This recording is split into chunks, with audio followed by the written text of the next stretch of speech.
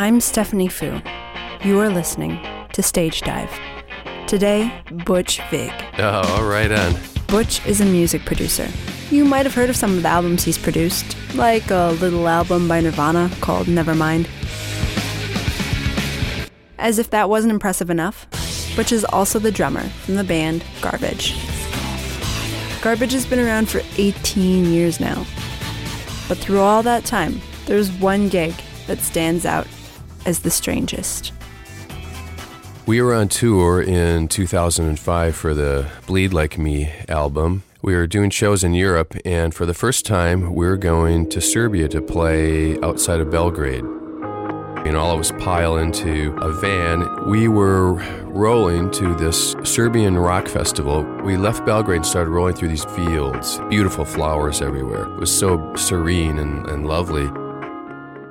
And way, way, way off in the distance, I could see this gigantic black castle. It looked literally like a castle from Transylvania that Bela Lugosi was going to stand on the wall and turn into a bat. Someone from the record company who was riding with us said, "That is where we were going, right there." As we got near, all of a sudden I saw these bodies laying around. There were also a lot of kids sort of staggering around. It sort of looked like a George Romero film, Night of the Living Dead, like just basically zombies everywhere. And it kind of freaked us out. And I realized that they were kids who were just completely drunk out of their minds. And it was, like 2 p.m. at that point.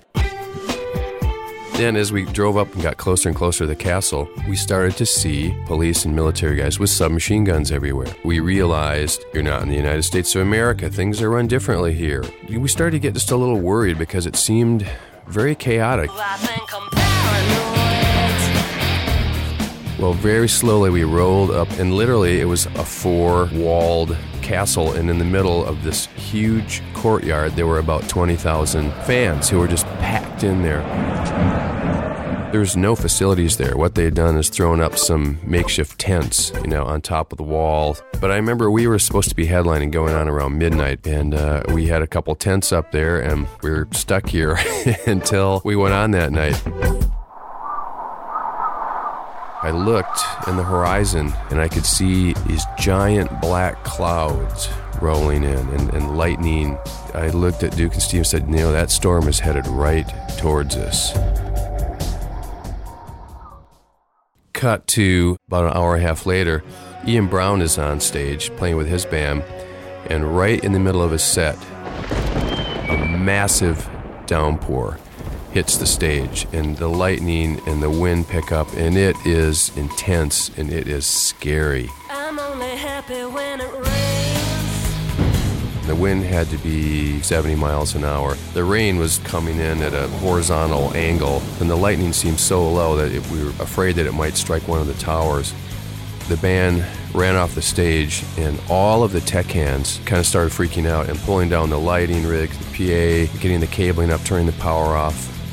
And our singer, Shirley, said, "There's no way we're going to go on in that kind of weather. It was dangerous."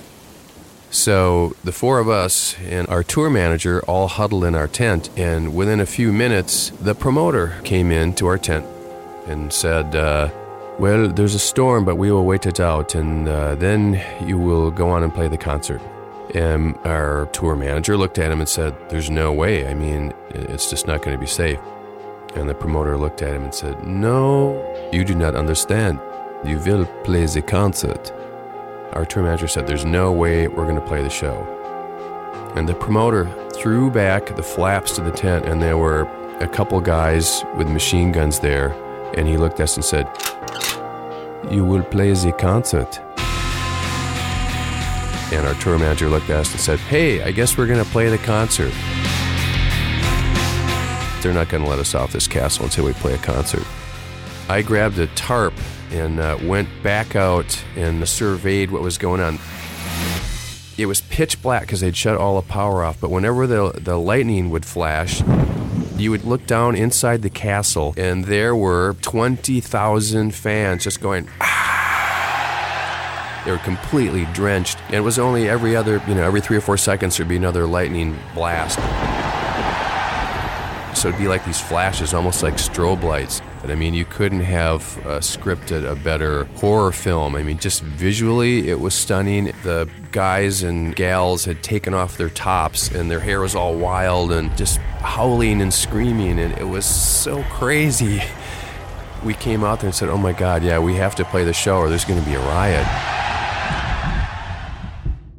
Shirley pulled out a bottle of single malt Scottish whiskey, her Highland Park, and we all decided we better have a pull or two of this to raise our fortitude here.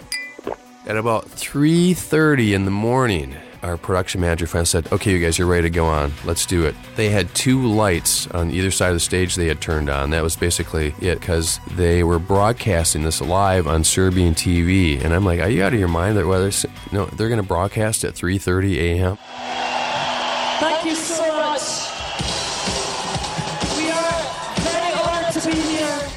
Running out on the stage at 3:30, the crowd went even more crazy. And I think they were hungry because it was one of the first sort of big rock festivals they'd had outside of Belgrade. Just to get that kind of frenzied feedback from your fans, the gig was really fun. It turned out to be a great, great, great concert.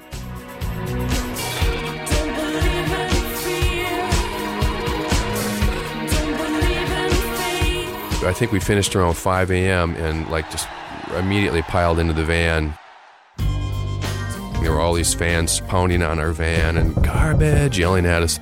We got to the bottom of the hill. The promoter was there, and he looked at us and he went, thank you. You have made my day. And we're like, okay, man.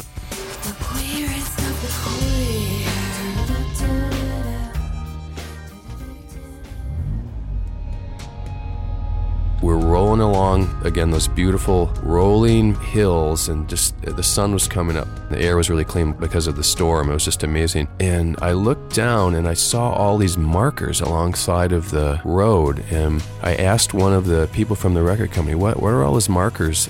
He said, oh, those are for remembering loved ones, because these are the killing fields from the Bosnian War. And it just sort of, everything just put that in perspective. Of all the concerts that we've done, and we've done over 1,000 shows, the ones that really are memorable to me are the ones that are kind of crazy, where things go wrong. Rocking through the Night of the Living Dead is the most memorable Garbage concert we've ever played. Thanks so much to Butch for telling his story. And of course, all the music you heard in this episode was by Garbage. They just put out their first album in 6 years. Not your kind of people. It's ridiculously catchy, so definitely check it out. For more episodes of Stage Dive, check us out online at stagedivepodcast.com, or find us on iTunes and add us on Facebook, where I'm posting real video footage of Garbage's set at the Serbian Festival. Thanks, guys. I'm Stephanie Fu, and until next time, catch you in the pit.